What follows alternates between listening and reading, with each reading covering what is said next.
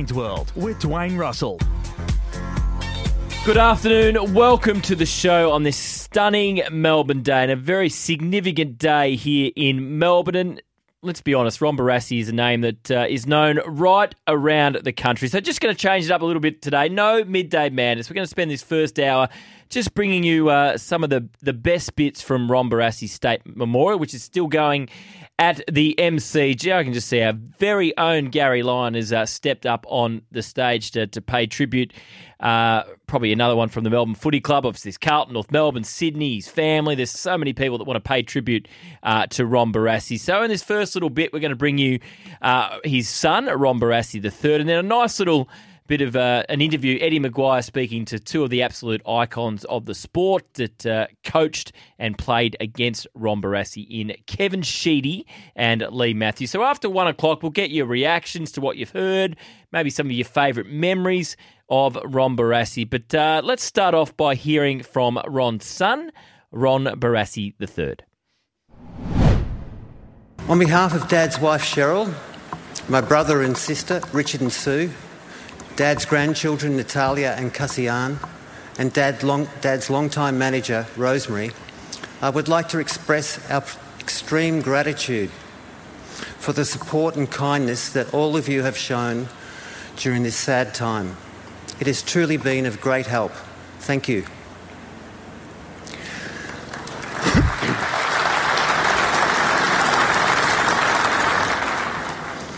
My heart and soul are definitely with Melbourne now, but it wasn't always so. As a toddler in the 60s, I barracked for Melbourne. In the late 60s, I was a Carlton fan through and through. In the 70s, when Dad went to North, it took a year, but I eventually turned. In the 80s, I was barracking for Melbourne again. In the 90s, my allegiances moved north, interstate, and I became a Sydney fan. 4 teams in 4 decades. Some loyal supporter I was.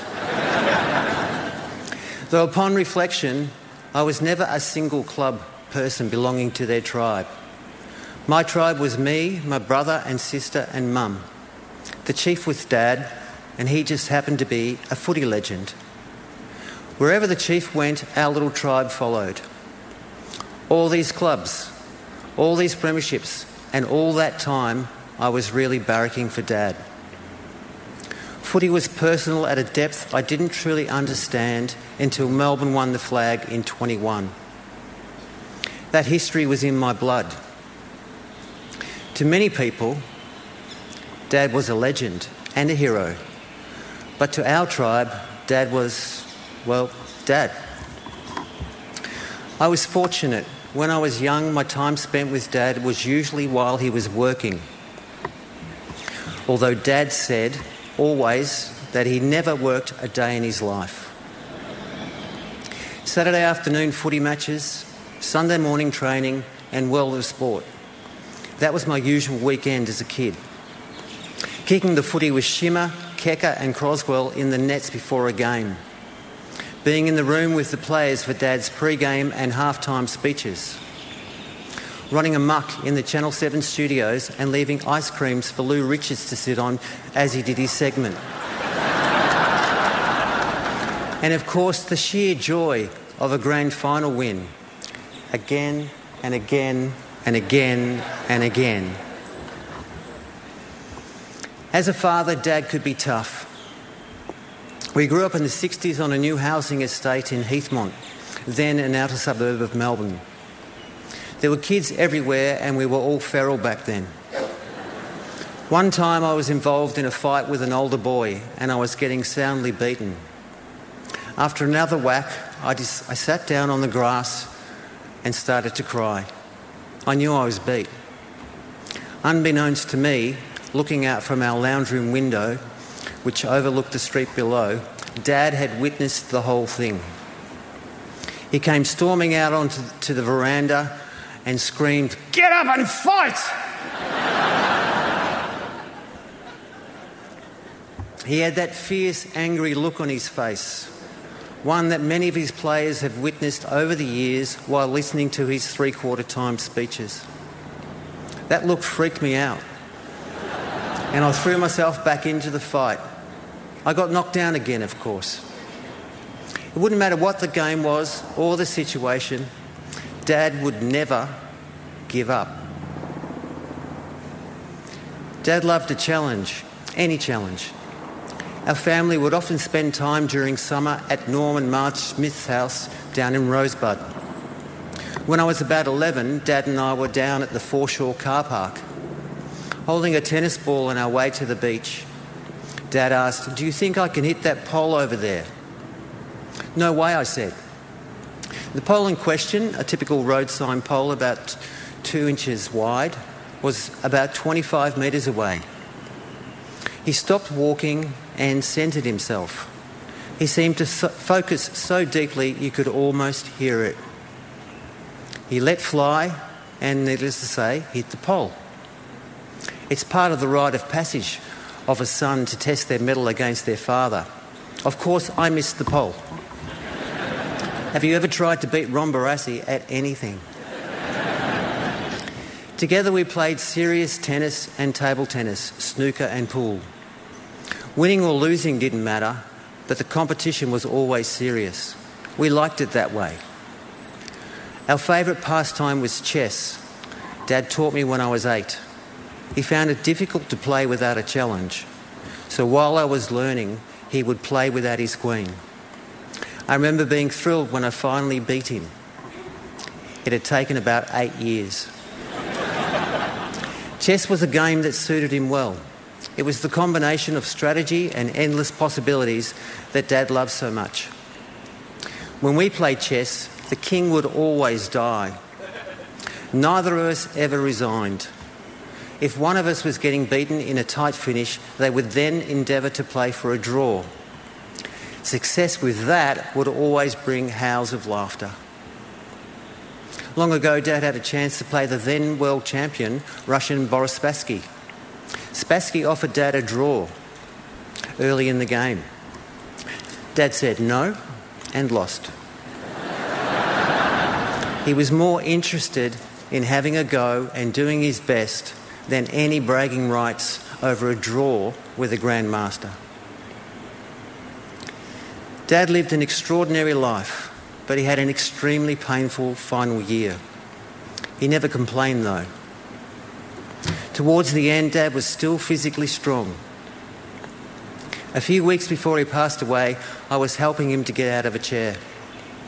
He had about 40 kilograms on me, so it wasn't going to be easy. I placed my feet near his and held his hands. I started to pull, but got nowhere. Because for no particular reason other than the man he was, he had decided it was a competition. And he started pulling me towards himself with a big smile on his face. Right to the very end, Dad was cheeky, loved a laugh, and had a magnificent sense of humour. Dad was a man who did not play it small. He intuitively knew that when we let our own light shine, we consciously give other people permission to do the same. Dad had the courage to do this, and he believed that we all could. He always put the clubs ahead of the individual and the game ahead of the clubs.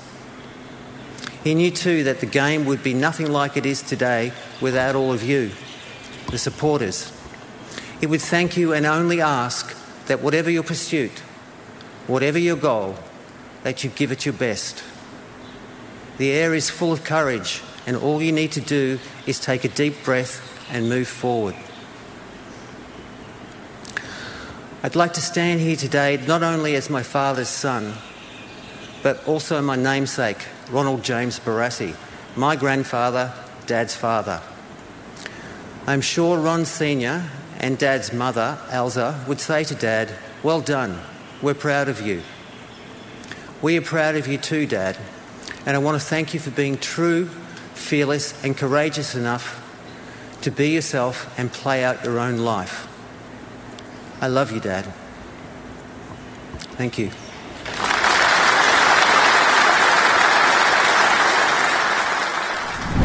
Yeah, beautiful words there from Ron Barassi Jr. So if you're just joining us, no midday madness today. The Ron Barassi State Memorial is going on as we speak at the MCG. In this first hour of the show, we're going to take you through some of the speeches that have been had and are still going on down there at the MCG. Sam Edmonds said, now fitting 31 degrees today, and it's on the 10th of November. Of course, he used to sign his autograph 17 for 10, 17 grand finals for 10 premierships. Julian De Stoop with you. Very special first hour of Dwayne's World today as we bring you the tributes, or some of the tributes, from the Ron Barassi State Memorial at the MCG. As one off the 40 Winks temper here says, Jules, the great Barassi, is letting us know he's around. 31 degrees today for the great number 31 from Melbourne. Someone doesn't know why we're doing this, which is tone deaf.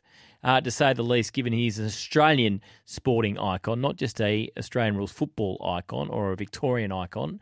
He is known right around the country as one of our more significant contributors to sport. So let's get back to the MCG. So Eddie Maguire is your master of ceremonies, and he sat down with two other legends of the sport in Lee Matthews and Kevin Sheedy. Lee, let me come to you first, because Barassi was the generation ahead of you, and you actually watched him as a little boy on the telly. Well, yes, I never played on the same fields as Barassi. I think he played his last game in '69. I played my first game later in the year, but I just watched him as a little kid growing up, and he was Mr. Football. And that picture that we see occasionally when he's a big alpha male, big powerful man in the Carlton outfit, blue jumper, white shorts, and white bootlaces, and he used to say to us little kids, if you can't be a footballer, at least look like one. Kevin? Yeah. What was your first impression of the great RDB? Well, luckily TV came to Australia in '56. I was about 10 years of age, and that was the introduction to really Ron Barassi, because the people in those days never had a lot of cars, and we got to see him on the television, obviously, and he was just magnificent. He was sort of like, for a kid at 10 years of age, 9 years of age, he was like Spartacus or Ben-Hur, the two great movies that come around out in the 1960s of that era. And but 4 years later, Kevin Bartlett, myself and another player called Kerry Ryan, we were invited down here in school holidays to be training with the great Brian Dixon and those sort of players, Keneally. So the thing that impressed me about the guy was that he was just such a fantastic build of a person, and we were two skinny little sticks rolling around, KB and myself, just dreaming that maybe, you never know, we could make it. And that Melbourne team that come through in that era, Keneally and Townsend and these sorts of blokes, Kenny Emsell and John Lord, they actually inspired a lot of young men that really wanted to make it in life, not just only football. Lee, at Hawthorn, the battles against North Melbourne in the 70s against the Supercoach was something else. They were legendary, yes. When I think, they played in 5 consecutive grand finals, and 3 of them were against Hawthorn, and the other 2 they knocked Hawthorn out in the preliminary final. So the main rivalry in the mid 70s with Brass. And when you look back on that vision, isn't it good that you didn't wear club uniforms back then? Would have been much more boring without that open neck, that striped shirt that he won the premiership in '77, yeah. And Kevin, for you, you sort of took over from Brass with the thinking, the lateral thinking, the Dale Carnegie style of approach to football. How much of an inspiration was he to you in your thinking when you became a coach? Yeah, well, he was. Tom Hayfield was my coach, very straight down the line. You knew when you were going to play against Barassi as a player, particularly in the 70s when we were at 74 grand final. That always had you a little bit on edge as an opponent. And, of course, I remember one day I was playing here at the MCG, and I've got Barry Richardson, Colin Beard and myself. We're all in the goal square with John Nichols, Cesar Lincoln and Sid Jackson. Nothing else ahead of us for about 100 metres. I've gone, that was very nerve-wracking. But he really made you think about what the other coach could do to you as a player. But on the adventurism of him, and I thought he's been sensational. And, of course, probably one of the main reasons I ended up going up to the Giants was because of Barassi and Robert Walls and Lee. We all ended up going north, make sure the game got to its fruitful self. And I think in the end, as a coach, he was inspirational in me having a look outside what my coach used to teach me, which is Hafey. We were the fittest team in it at Richmond, but you had, and he said, look, if you've got to go overseas to chase knowledge. And he was brilliant at that, and that's what you learn from a person. I mean, ladies and gentlemen, we forget, we used to stop off at Werribee for a break on the way to Geelong. I mean, that's how bad we were, so...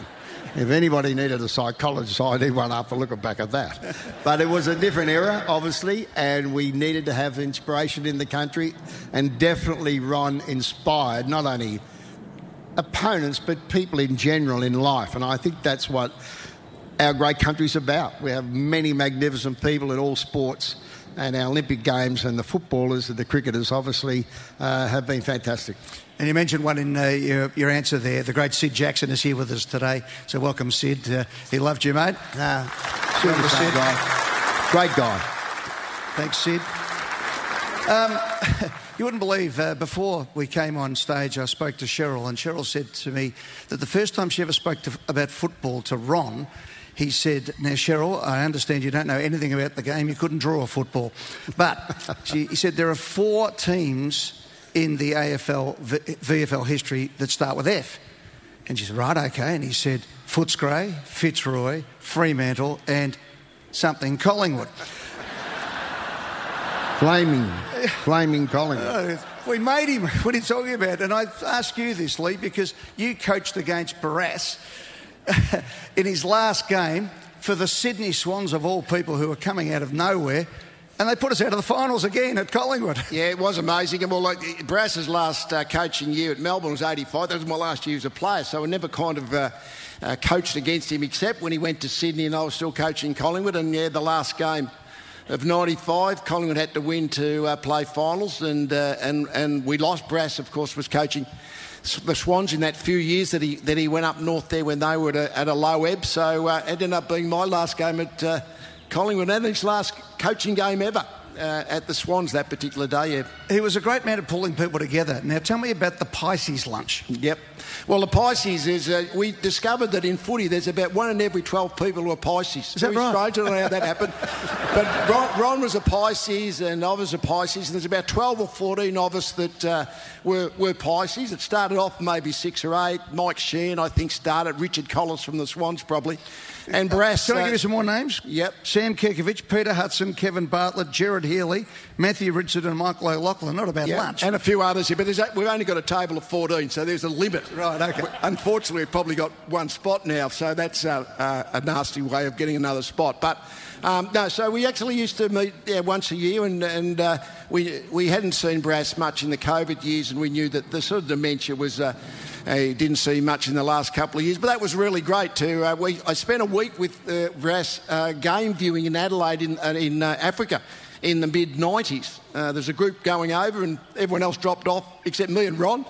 So we went round Botswana. I think the Lions were a bit scared of Ron, actually, because they'd leave you alone. But so that's where I got to know him a bit more personally than clearly just as an observer. Imagine being the poor lion looking up and seeing Ron Barassi and Lee Matthews coming at you in the tundra.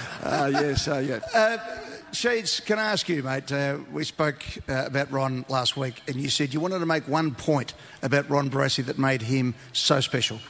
I thought it was mentioned that in his very early 70s, about 73, when he saw that young lady being really killed in Fitzroy Street, I thought that was that to me is a legend of a legend action, because he wasn't 50, he wasn't 40, he was 73, 74 years of age. And just to straight away go out and save that young lady from being beaten up by 6 ugly sort of men, that I think that to me is the character of the person really shining through. And obviously he's come through his club at Melbourne and the clubs he played and coached for. And I think that's why we all loved him and still do and still always will. And you could really see it shine out in his son, Ron, and then, of course, Richard, who I met before, 2 lovely young men. And I think that what a fantastic family they've been, obviously, to go through the hardship of losing a legendary father like this. But to see his son talk about him so well from the heart. I could have listened to him I told him outside, I could have listened to Ron Barassi Jr. for another hour on the way he spoke about his father. Beautifully said, Kevin. Lee, to wrap up, a final thought on Ron Barassi. Well, enormously successful player, enormously successful coach, like a real statesman of the game. He's been almost a scandal-free figurehead of the game. He was Mr. Football back in the 60s, with apologies to Ted Whitten, who he and Ron used to actually argue who was Mr. Football. They would fight over who was Mr. and Mrs. Football. Oh, it was a great relationship. But about that. But what we do know, there's still no other Mr. Football that surpasses Ron Barassi 60, 70 years later. One little anecdote as we finish on the Mr. and Mrs. Football. At a State of Origin game, I think you were coaching, Kevin, I think we're in Adelaide, and Ron had a couple of reds at night and had gone to bed and woken up in the middle of the night and thought that he'd go to the bathroom, and unfortunately he opened up the wrong door and found himself out in the corridor, and the door shut behind him, and he was in the nick. And he quickly sobered up and thought, what do I do? So he banged on the door next door, and unfortunately for him, it was Ted Whitten's door. And Ted went to the door and opened it up with a chain and looked out and said, "Who's Mr. Football?" And Brett said, "Open the door, Ted." He said, "Who's Mr. Football and who's Mrs. Football?"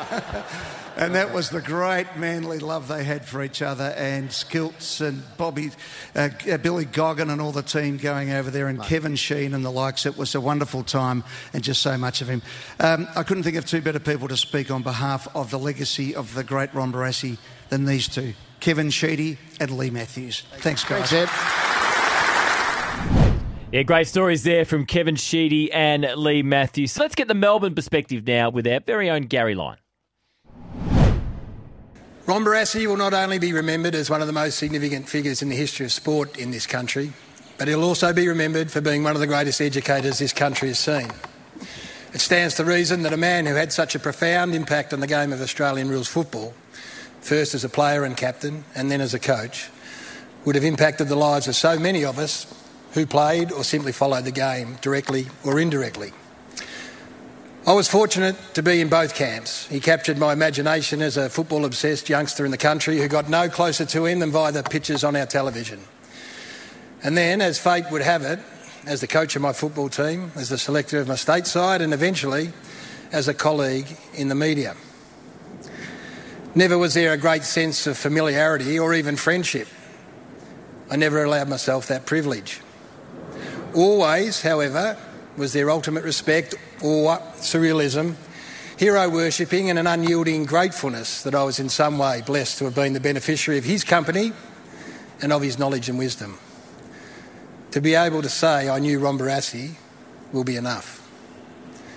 It's only fitting then that we all reflect on the lessons from one of the game's great teachers, one of life's great teachers, lessons learned from a life so thoroughly well lived. For those fortunate enough to have watched him play, he was the embodiment of everything that we've come to love, respect and admire in any of the greats that have followed in his footsteps. To talk to those that have played with him and to read the tributes that have flowed in recent weeks, he may just be the greatest competitor to have ever played the game. What a moniker to have associated with your name.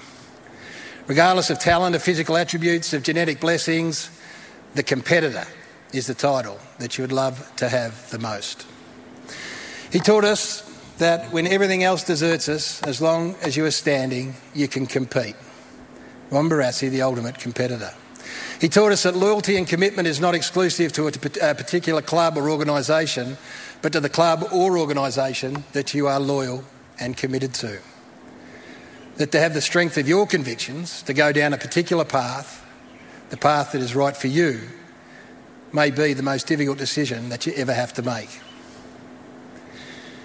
At 72 years of age, if anyone had earned the right to watch the world go by, it was Ron Barassi.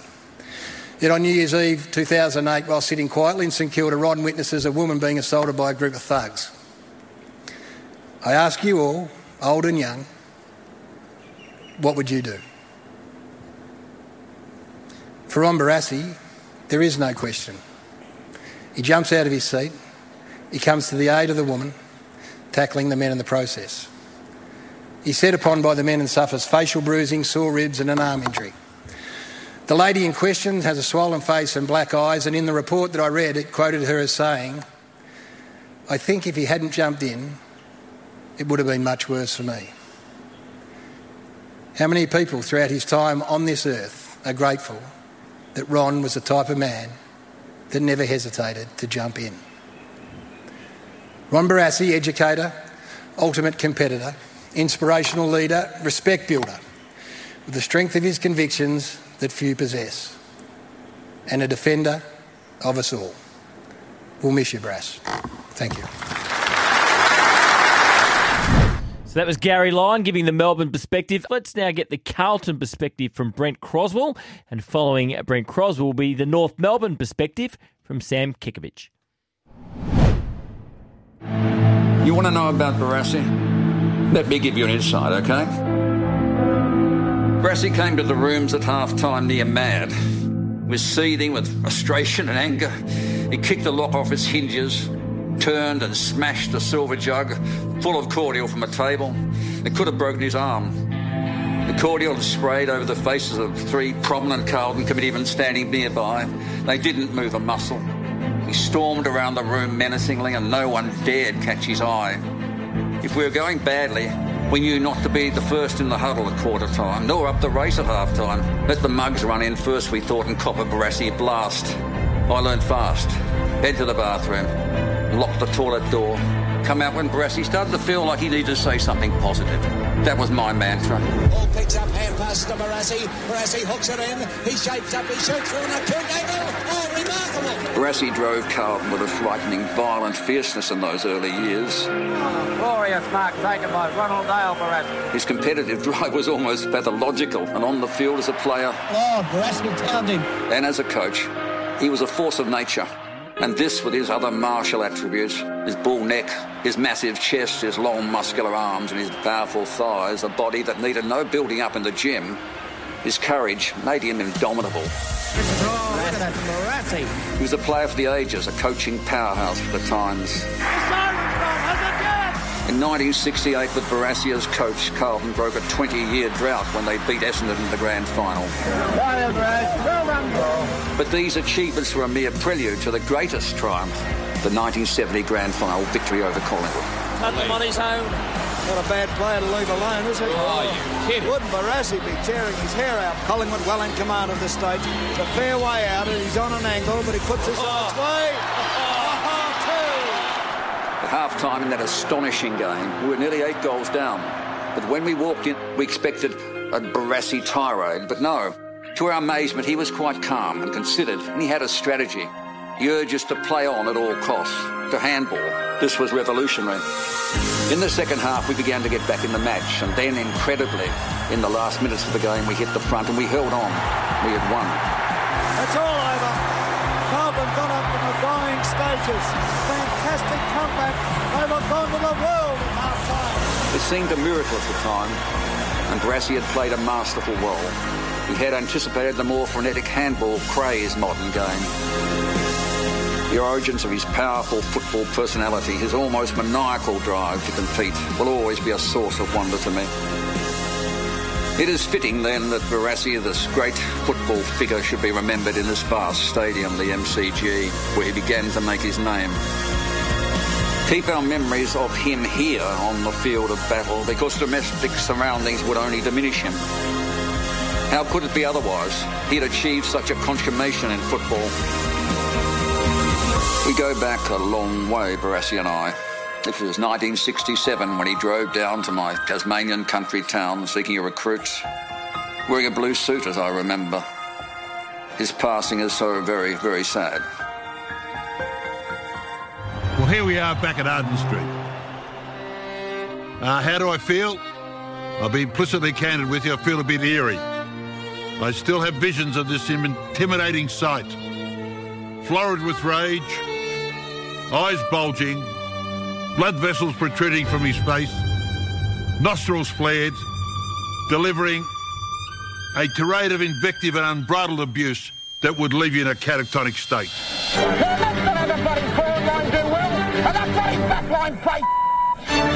This is too big a match, and your bloody thing, you weren't anywhere near that bloke. They're playing 4 yards from him. But he was the master psychologist. He knew exactly how many buttons he could press on an individual and how to best extract the performance from him. He knew when he was in the room, and God, he was larger than life, a behemoth of a person. But there's two words that best depict the spirit and the essence of the Australian character, and they are fair dinkum. And there's no one more fair dinkum than Ron Barassi. Barassi has never known failure.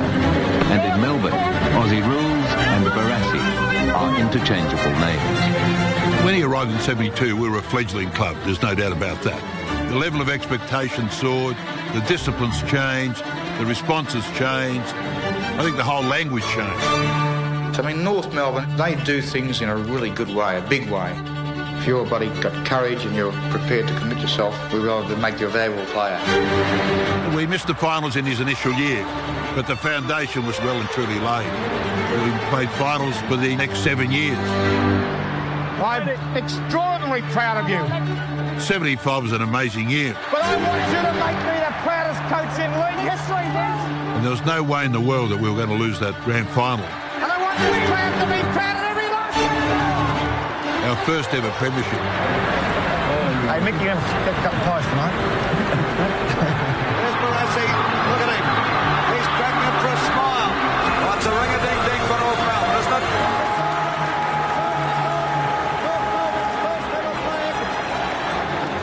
And it was really the coming of the age of the club. It took us 50 years to venture from base camp to the summit. Barassi, you've got to give him full marks, a marvel.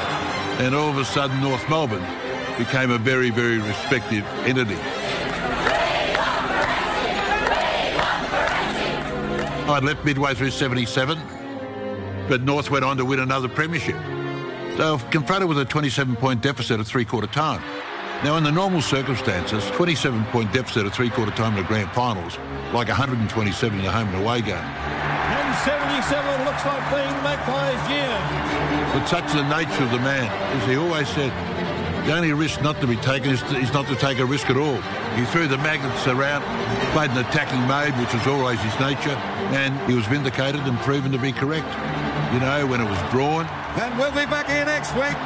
Playing Gully, another draw. What a great performance it was by North Melbourne. You know, gave them plenty of confidence to know they can come up the following week. And, of course, the rest is history. There it is. The grand final is all over. What a mighty performance by North Melbourne. What a mighty performance by the Sigma coach, Ron Barassi.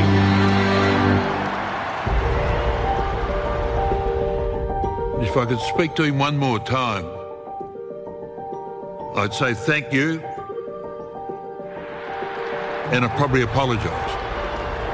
Perhaps causing a few grey hairs, but by and large, I have to say thank you, because without your guidance or your tutelage, who knows where I might be today. I think that's what I would say, in a very simple way. Brett Croswell and Sam Kekovich. Former Sydney Swans chairman Richard Collis reflects on Barassi's move to the Swans at their absolute lowest ebb in 1993 and his long-lasting impact on the Sydney market. A decade after the relocation of South Melbourne, Australian football in Sydney was, to be candid, a wasteland.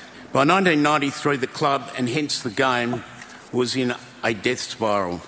A circuit breaker was desperately needed, but from where and by whom? What was needed was a solution that involved genuine long-term substance. In the 8 years out of the game, in Ron's opinion, the coach-player relationship dynamic had changed dramatically, and on-field the strategy of coaching a team had changed even more. However, Ron Barassi was still the biggest name in the history of Australian football, and in fact the best known identity across all the football codes in Australia, not just in Melbourne. And as has been mentioned, he envisaged coaching an AFL team in Sydney before it was even contemplated. By his own admission, Ron, however, questioned whether he had the energy and the knowledge of the contemporary game to, at 57, coach again. So I think, given what was at stake, he would have asked himself the question, if not me, then who? So what unfolded? In 1993, Ron won 1 game out of 16, a 6% winning ratio. 94, it climbed to 18%, and in 95, it was 36%, and the club had a percentage of 100. In 1996, the team that Rodney Eade largely inherited from Ron, and I'm not in any way diminishing Rodney's achievements, had a 74% win ratio, finished on top of the ladder and played in its first grand final in 51 years.